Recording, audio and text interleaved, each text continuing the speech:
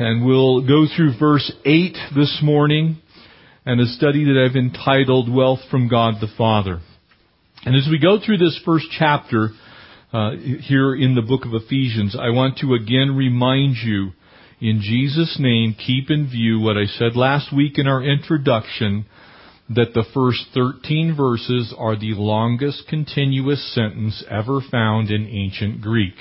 The reason that's important is these are also some of the most contested verses in the course of church history, because they provide the backdrop for a couple of doctrines that are very, very, very difficult if you yank them out of context to wrap your head around. They will remain difficult even if you leave them in context, but nearly impossible if you yank them out of context. And what I'm referring to is the doctrine of election and predestination, and add to it the doctrine of adoption. And so as we look at these things this morning, the church in the world, people who name the name of the Lord, well-meaning, on two sides of an equation that has been the battleground of the Reformation. It's been the battleground of church history, doctrinally. And I want to, perhaps this morning, help you put behind you that battle.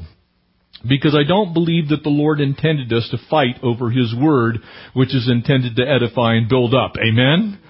And so, as I say these things, I want you to clearly understand that I believe that those who are on the Calvinist side of these things, reformed in their theology, love the Lord Jesus Christ. And I believe that those who are on the Arminian side of this debate also love the Lord with all of their heart. But what we should not and ought not be doing is sitting around arguing over who's going to heaven and who's going to hell. And I can tell you without question, because I have been told that I am not going to heaven because I don't understand the doctrine of election, that people do say those things. In Jesus' name, that is not of the Lord. And so this morning, wealth from God the Father. And I pray as we get to the end of this, and we are going to partake of communion together, that it is the grace of God that saves men's souls. Amen? It's not understanding election. It's not understanding the rapture of the church. It's not understanding predestination. It's not understanding adoption.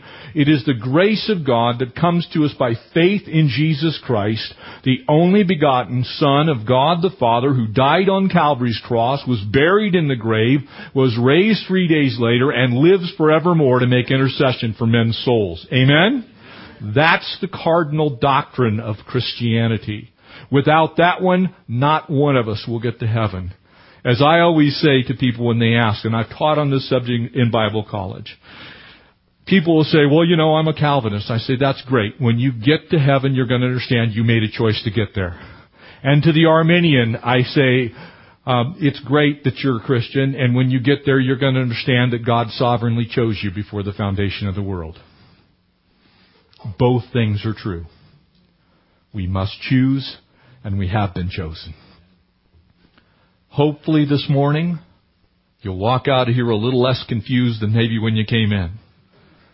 But I know this, for by grace you've been saved through faith. That's not of yourself. It's a gift of God, lest any of us should boast. Amen? Thank you, Jesus. We can agree on that one. Amen? Let's pray. Father, I thank you for this church. I thank you for your word. I thank you for your Spirit that works in us to will and to do as is your good pleasure. And God, would you ignite in us your word? God, cause it to fall into that good soil of our hearts, where we might take it and dwell on it and be blessed by it. And so, God, we give you this time. Use it for your glory, we pray, in Jesus' name. Amen. Verse 4 here in Ephesians chapter 1, and I want to look at these first 8 verses, and then I have a little short story for you. Even before, and I'm reading again from the New Living Translation, I'll look at the New King James as we go through this bit by bit this morning. Even before He made the world, before God made the world, and here it comes, something that the human mind cannot wrap itself around. Because if you take this out of context, you yank it from its plain meaning, and the reason that I say this is because this is a continuous thought. From verse 1 to verse 13 is a continuous thought. Look at it this way. It is a recipe for a very lovely cake called grace. In that time that we start verse 1 to the time we get to the end of verse 13, you can't take part of it out and still get the grace cake. You're going to get something else. And it'll probably be a works cake, okay? Not a good deal. Works don't taste all that well. You must leave all the ingredients in. And so as we look at these things, stick with me until we get through the cake recipe, okay? Don't go, oh man, I can't believe it. Even before He made the world, God loved us. Take out your pencils, take out your pens, and I want you to circle either the name of God, a personal pronoun, either Him, His, He, or Himself in these next few verses. You're going to find at least 15 of them, depending on your translation. So the emphasis here is on what God did for us. Amen? It says, even before He made the world, God loved us and chose us in Christ to be holy, without fault in His eyes. God decided in advance to adopt us into His own family by bringing us to Himself through Jesus Christ. And this is what He wanted to do, and it gave Him great pleasure. And so we praise God for the glorious grace that He has poured out on us who belong to His dear Son. And He is so rich in kindness and grace that He purchased our freedom with the blood of His Son, forgave our sins, and He has showered His kindness on us along with all wisdom and understanding. Amen?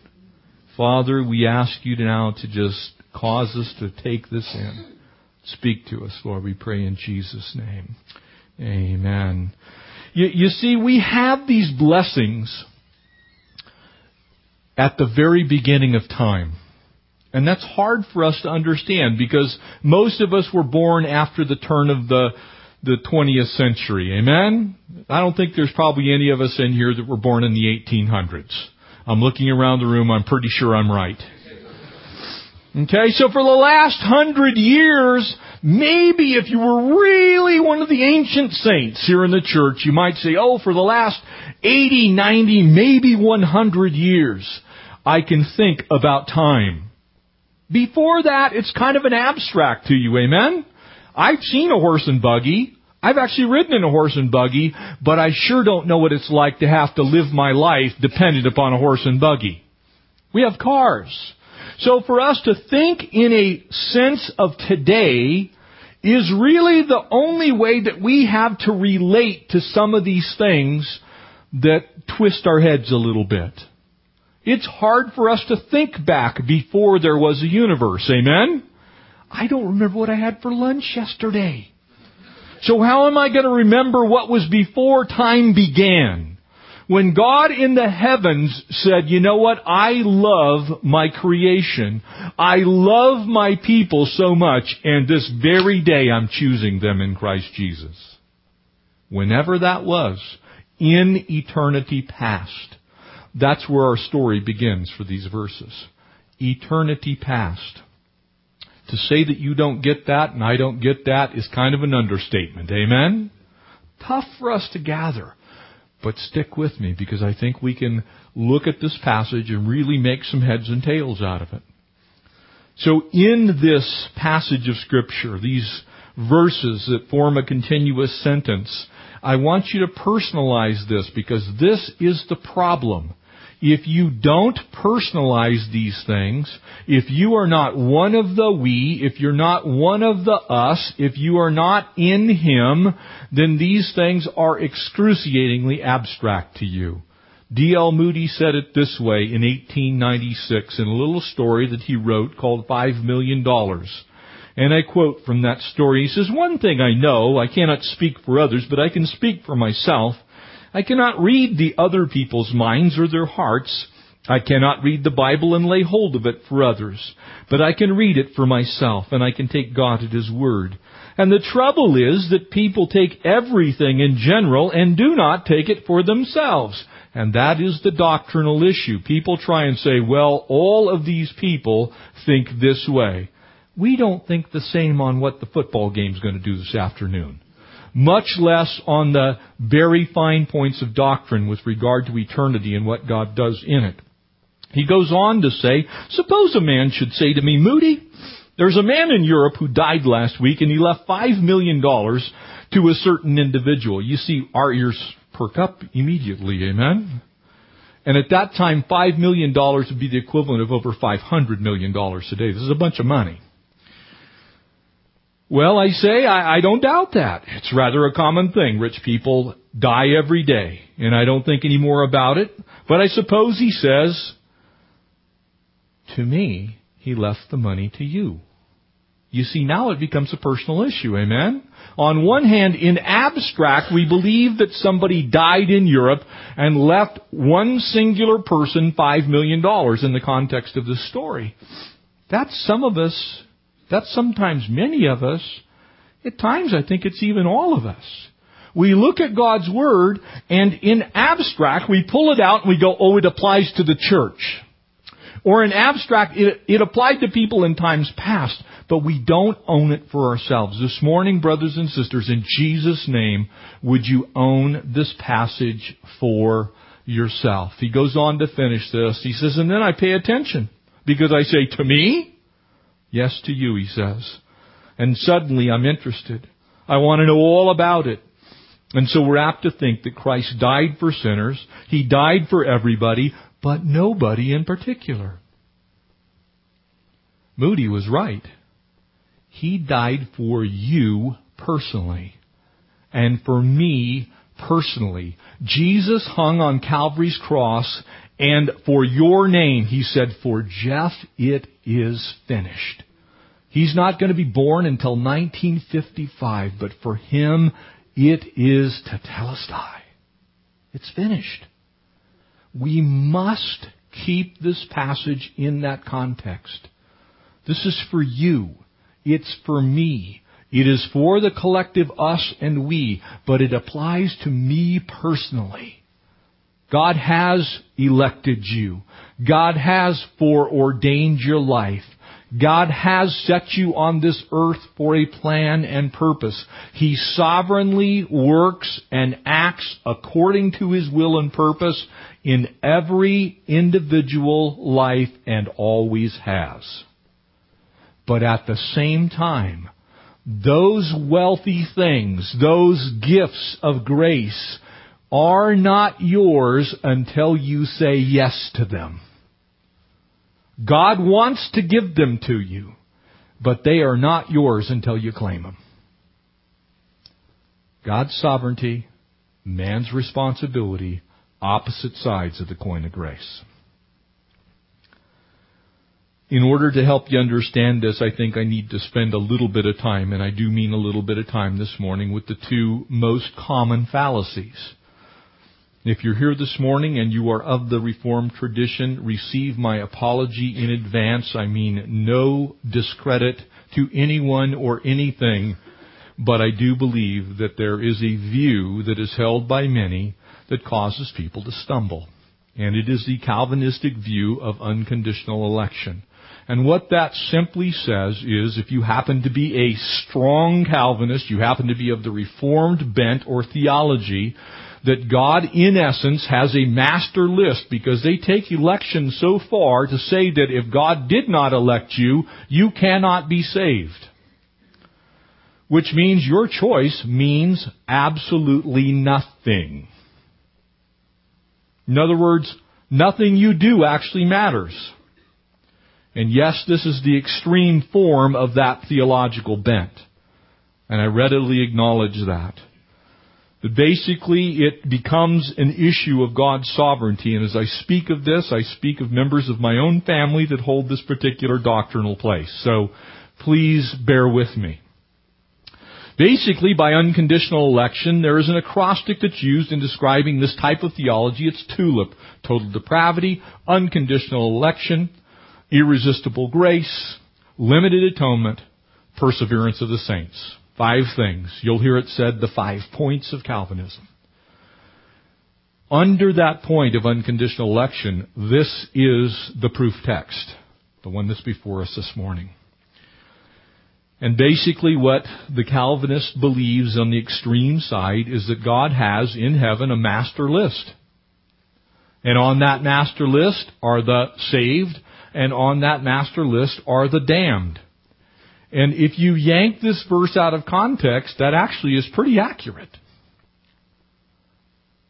But it also means that not everyone can be saved. It also means that God never intended to save everyone. It also means that at the end of the day, if you're not one of God's elect, then God foreordained you to perish and to burn eternally. It makes God the author of the most evil thing that we could ever think of, and that would be to send someone without any choice to eternal damnation. You need to be real careful, because if that's your view, then you've got some serious problems with what Scripture says. And lest anyone think that I'm blowing this out of proportion, I will quote directly from John Calvin's Institutes of Christian Religion, Book 3, Chapter 23, where it says, and I quote, "Not all men are created with similar destiny, but eternal life is foreordained for some, and eternal damnation for others. Every man, therefore, is created for one or the other of these ends. We say he is predestined either to life or to death." That means your choice means nothing. That couldn't be a God who offers grace freely to all men. That could not be a God who says to all, to as many as received Him, because that means there are some that can't receive Him. That means there is no such thing as all, when God says He's not willing that any should perish, but that all should come to repentance. Do you get what I'm saying? There has to be an all, and there has to be many. Both must exist simultaneously. In other words, not all will be saved, but many can be saved and will. They exist simultaneously in God's mind's eye. For us, began in eternity past. Most Christians will tell you that they believe that God sovereignly works in the affairs of men. But when it gets down to personal choice, does God override our personal choices? I say to you, He does not. He could, but He does not. You see, God will keep all who trust in Him. God will save any who ask. But God forces Himself on no one. God's not going to make everyone be a Christian, nor is God going to send anyone unwillingly into hell. That is a tough thing to wrap our heads around. Very hard. You see, as we sit here this morning, does that mean that God simply made things happen? And you see, if you begin to blow this up, here's what happens. Well, I guess the reason that people are Hindus is because God never intended to save them. I guess the reason that people are Muslims is God never intended to save them. I guess the reason that guy's a mass murderer is God never intended to save them. You see, what it does is it makes God the author of pure evil. And ultimately, that changes the very nature of God. And so that extreme position can't be the case. It can't be. And unfortunately, very often what happens, as is the case with John Calvin himself, as is the case with Vic Lockman, who wrote the seminal book called Tulip, that's used by Reformed theologians to talk about this particular issue, they misquote these verses. And in fact, they quote generally half of them. And in that booklet, it actually does quote, "For He hath chosen us before the foundation of the world." He doesn't quote the rest of the verse. What does it say? "According to that He has chosen us before the foundation of the world, that We should be holy and blame without Him in love. You see, there's a purpose for the choosing. Amen? It's not choosing for salvation. It's choosing for holiness. It's choosing for work. It's choosing for us to do the things that God wants us to do. And so what it really says is we've been chosen to be God's loving instruments. And so as you look at these things, the other side of this equation would be to take the Arminian position. So you have the Calvinists on one side, the Arminians on the other. And the Arminians take it so far the other way that human choice is everything. That God doesn't do any choosing. Matter of fact, God doesn't actually care. That God is kind of neutral in salvation. That God looks at us and He says, well, if they want me, okay, but if not, that's okay too. And that is a simplification. I'm doing this for the sake of time. Because I don't really think we need to belabor it. But I think you need to understand that if you twist Scripture, you can prove just about anything. If you yank these verses out of context, you can come up with something that binds men's hearts, minds, and souls. And I've seen it. I've witnessed it. I've spent time, countless hundreds of hours ministering to people who have this particular problematic bent of election in view all the time. Because here's what happens. Every time you sin, if you believe God sovereignly acts, then you either just overrode God's sovereign purpose or you're not saved. Amen? So to the Calvinists, they walk around, I don't even know if I'm one of the elect because I sinned. And to the Arminian, they say, I need to get saved again because I just blew it. Family of God, God didn't intend us to have this type of a mind to where we're tossed to and fro. If grace can't save you, then nothing can. And if grace can't keep you, then nothing can. And so the fact that we can't put, just a mark someplace on a page and say, hey, turn here. And it explains God's sovereign purposes and man's choices and how they interact, doesn't mean that both aren't taught in Scripture. Both are taught in Scripture. The full sovereignty of God and the absolute necessity of you to choose Him. I doubt if Jacob Arminius actually understood the conclusion that he proposed, because ultimately it does strip God of His sovereignty. And it gives him huge problems with the book of Isaiah and Jeremiah, Romans chapter 9. When you look at those passages, it's like, well, what do I do? The only conclusion you can come to is you're not permanently saved. But you need to get resaved all the time. And in fact, Pastor Chuck actually tells the story of being on the Arminian side of the doctrinal argument and remembering getting saved over and over and over and over and over again because he could not see the permanency of the grace of God because of this chapter. Well, if I'm elect, if I sin, I must not be one of the elect. So I need to get saved again. Family of God, don't stay there. Read the rest of the chapter. It solves the whole problem for us. You see, because we don't absolutely understand these things. Again, as D.L. Moody said, he said, if you try and explain the doctrine of election, you'll lose your mind. But if you try and explain it away, you'll lose your soul. Because God did choose you. But you also have to choose Him. Those things work in concert, one with another.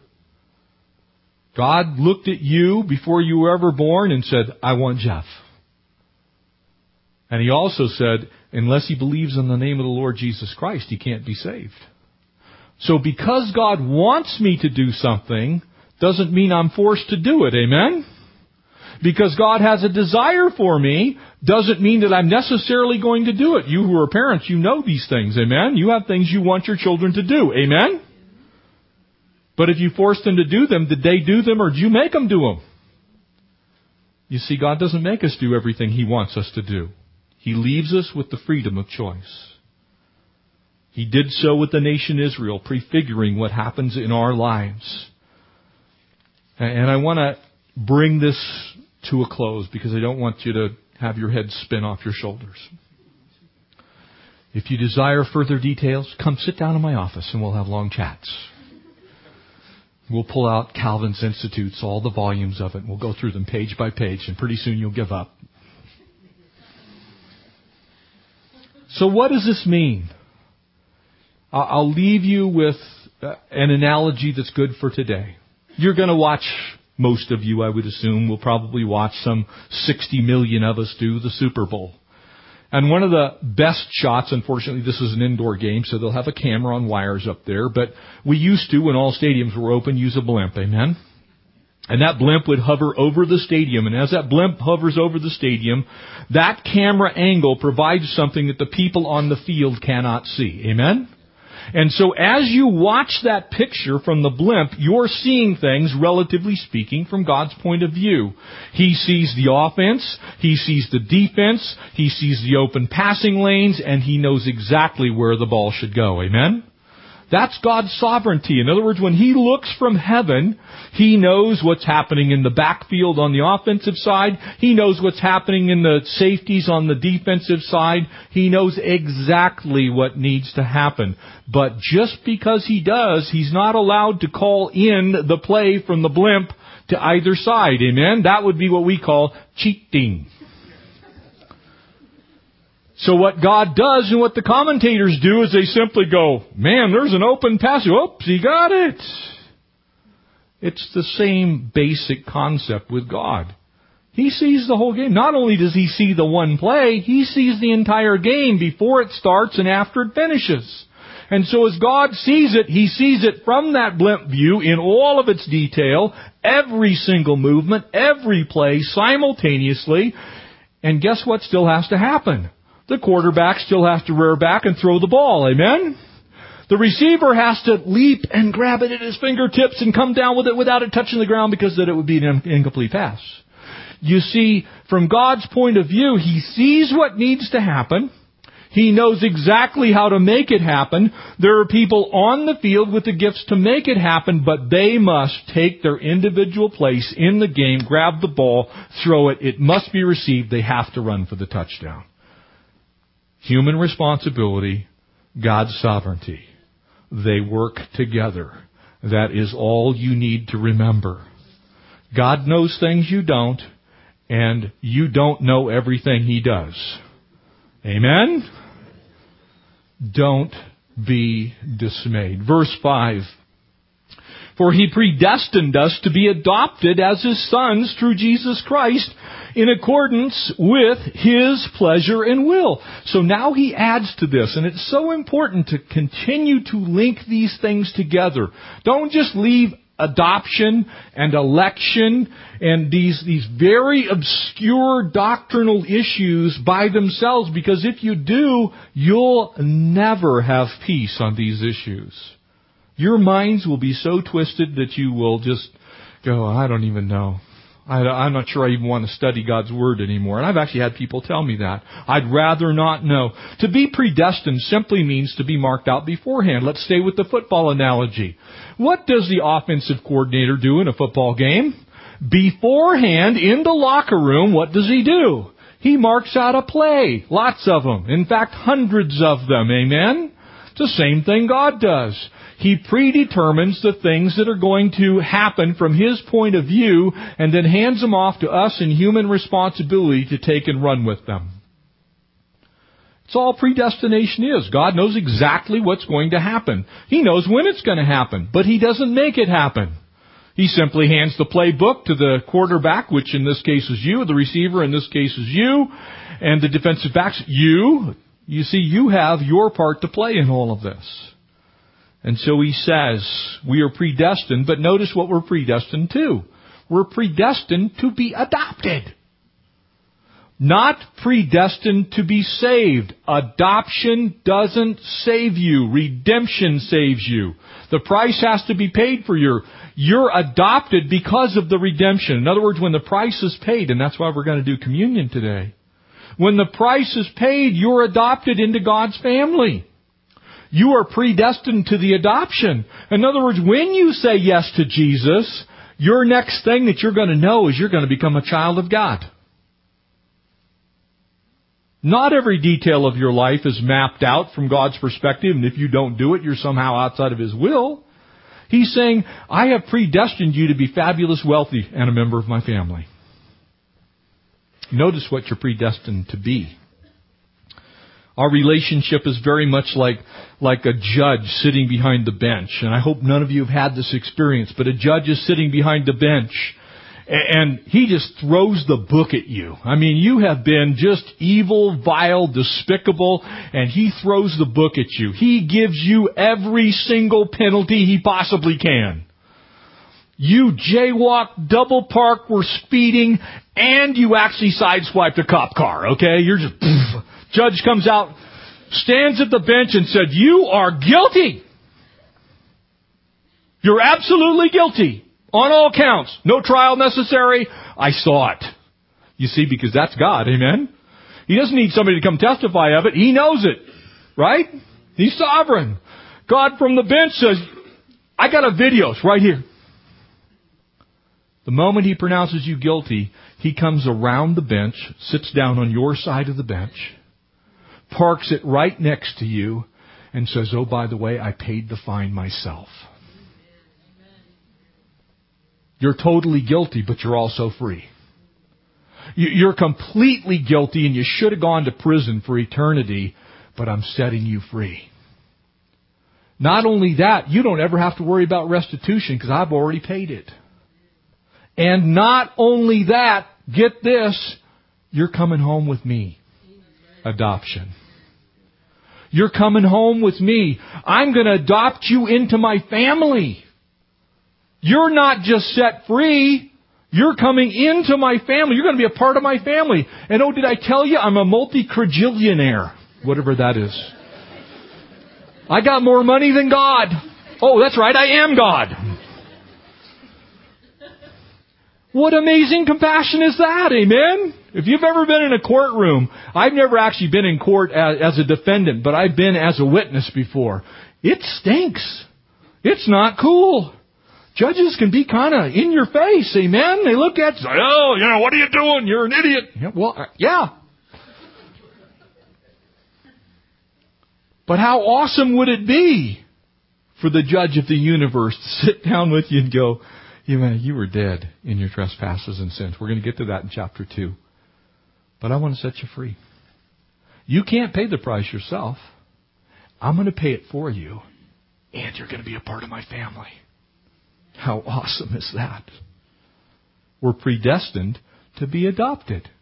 So when Christ says, "Tetelestai," it's finished, and you receive that, you say, "I agree with you, Lord. I'm a sinner. I need a Savior. And I'm accepting the price that you're paying for me." I'm saying yes. You see, the judge could come around and sit down with that convicted felon. And guess what happens? The felon could say, "I don't want your money. I don't want your compassion. I don't want your gift. I don't want any of it. As a matter of fact, I like being a felon. I want to stay right here. For they loved the darkness more than the light." You see, you can stay in it. God's not going to make you take His gift. He's going to offer it. The result of taking it is you're in His family. Hallelujah. Amen? You see, keep these things together. So we're chosen in Him to be adopted. We're not just chosen. We're not just offered some of us salvation and some of us damnation. We're chosen in Christ before the foundation of the world to become children of God through the redemption of the blood which is coming next. Amen? And so he says, and we agree with him about this issue of election.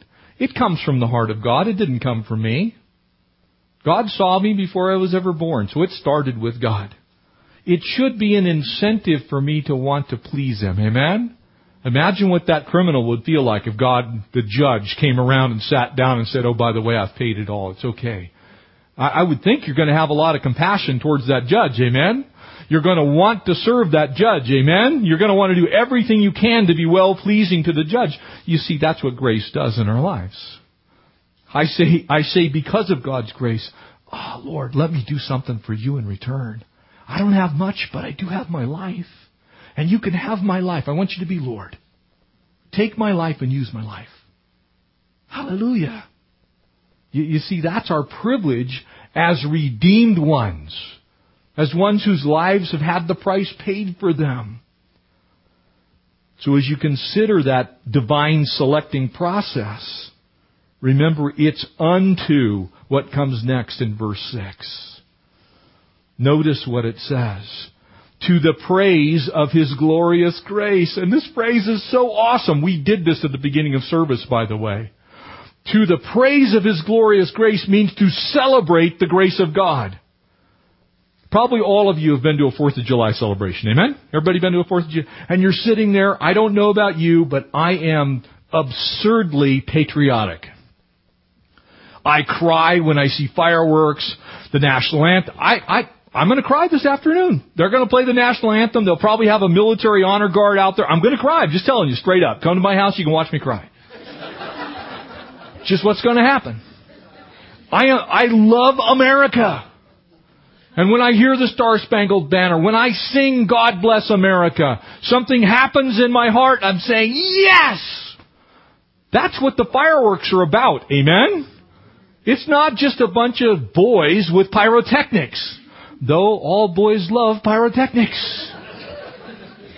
We'll set each other on fire. But it's to the praise of His glorious grace. In other words, we map out this amazing celebration where we're going to set off fireworks to Jesus. We're like, yes, we're going to throw you a parade. Where we're going to say, we love you. And the tears stream down your cheeks and you go, you died for me. What else can I do but understand what you did? To the praise of His glorious grace, which He has freely given us in the one He loves, which is Jesus. You see, I never served in the military. I was in the last draft for the Vietnam War. My draft number was 6. President Nixon canceled the Vietnam draft. I was in that group of 18-year-olds. I never served, but I am the beneficiary of everyone who's ever served. Amen? All the way to the Revolutionary War. Every last patriot's blood that's been spilled to buy our freedom.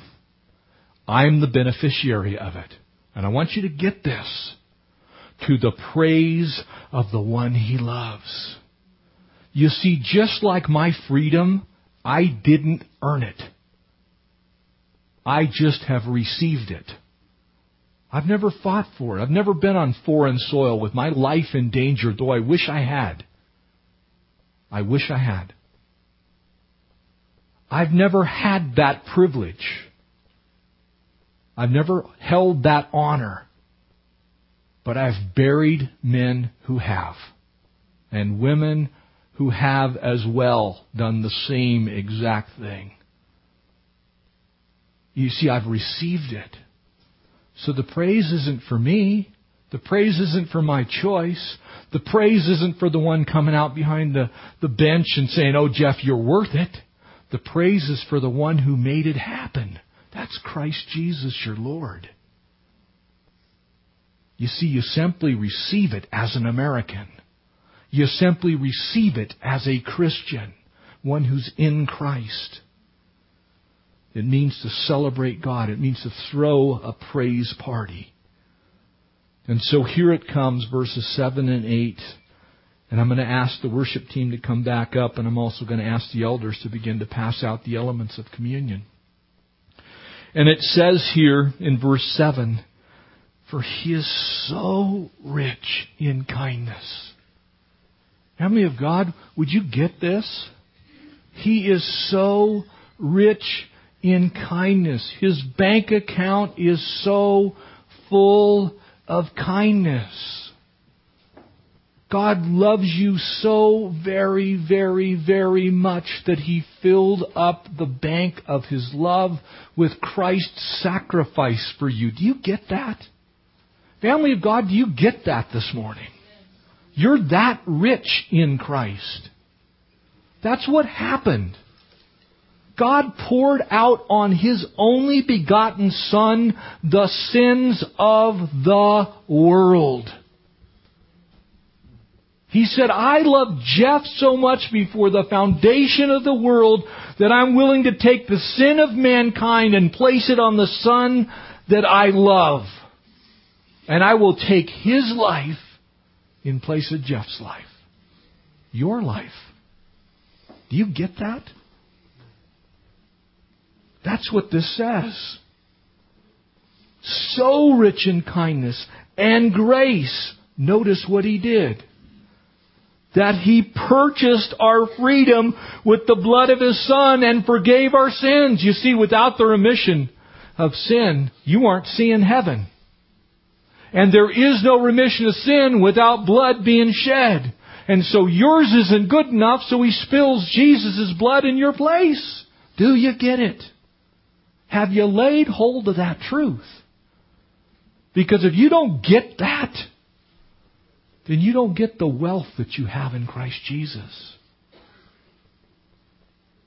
God from heaven in eternity past, because of his kindness, says Jeff can't fix his own problem.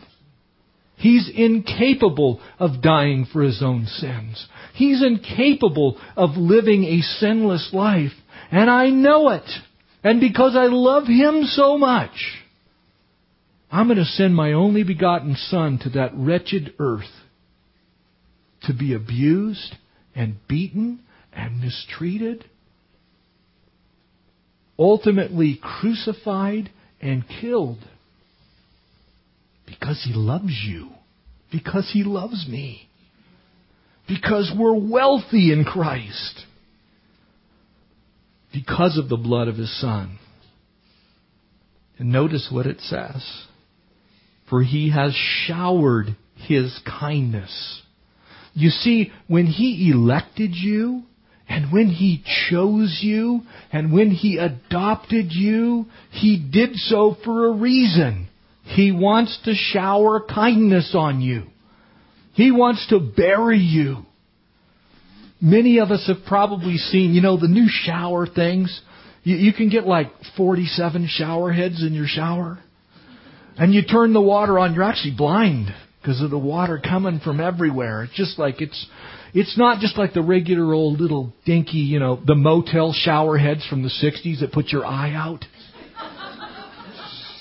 You guys know what I'm talking about. You who are ancient ones.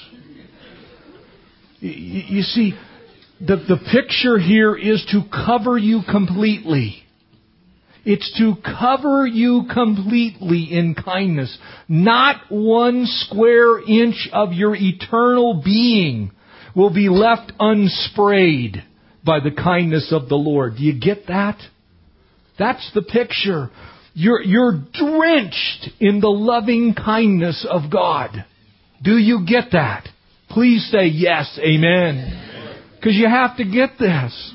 It's not a little tiny, got 2 little drips because you stink. You're an absolute sinner. You're repulsive to God. And you're barely saved. If you're one of God's kids, you are showered on in the blessings of God.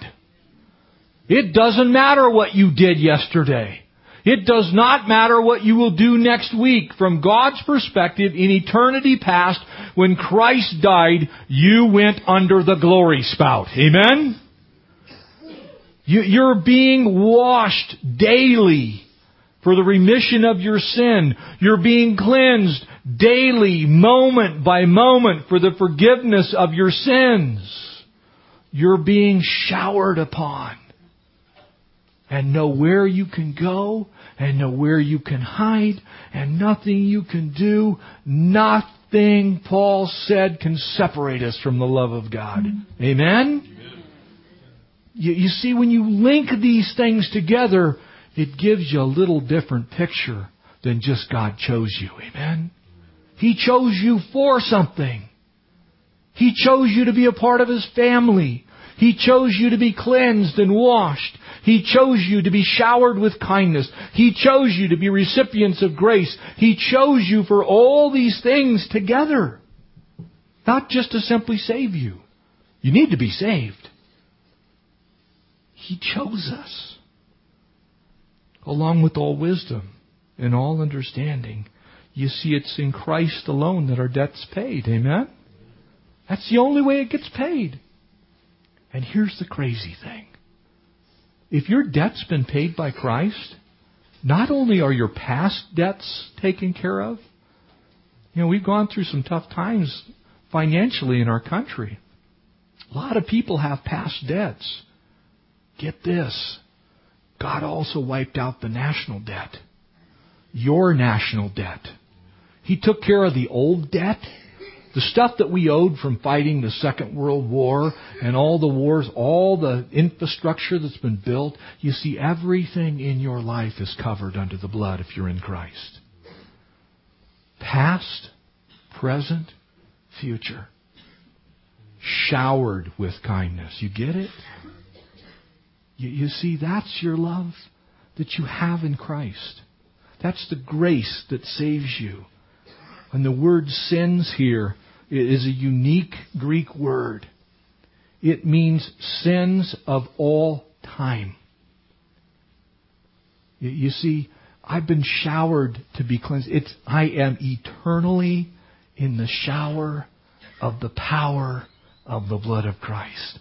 I am eternally in the shower of the power of the blood of Christ. So when I get up in the morning, rinsed. Yesterday's junk doesn't need to follow me. Today's junk doesn't need to be on me. Tomorrow's junk doesn't have to be my doing for tomorrow. You're cleansed. You're washed. That's why when you hold this, you hold the most powerful thing in the universe. It's the blood of Christ. It isn't atomic weapons. It's not military might. It's the blood of our Redeemer that's cleansed us and washed us and made us white as wool. Amen? Let's pray. Father, as we come, Lord, as we receive, as the Apostle Paul echoed, as you, Lord Jesus, did at that first supper. Lord, it's because of your broken body and it's because of your shed blood that we are redeemed. Oh, God, thank you. Lord, thank you, no matter who wins that silly game this afternoon, that we are more than conquerors through Him who loves us. Lord, thank you that your broken body meant ours doesn't need to be broken. Thank you that your shed blood has erased our debt for all time and eternity. God, that we stand clean and cleansed and able to walk victorious in you. God, help us to receive and believe. Lord Jesus, we love you. We bless you. We give you the honor and the glory and the power, for you alone are worthy. It's in Christ's name that we pray these things. Amen. Let's partake together.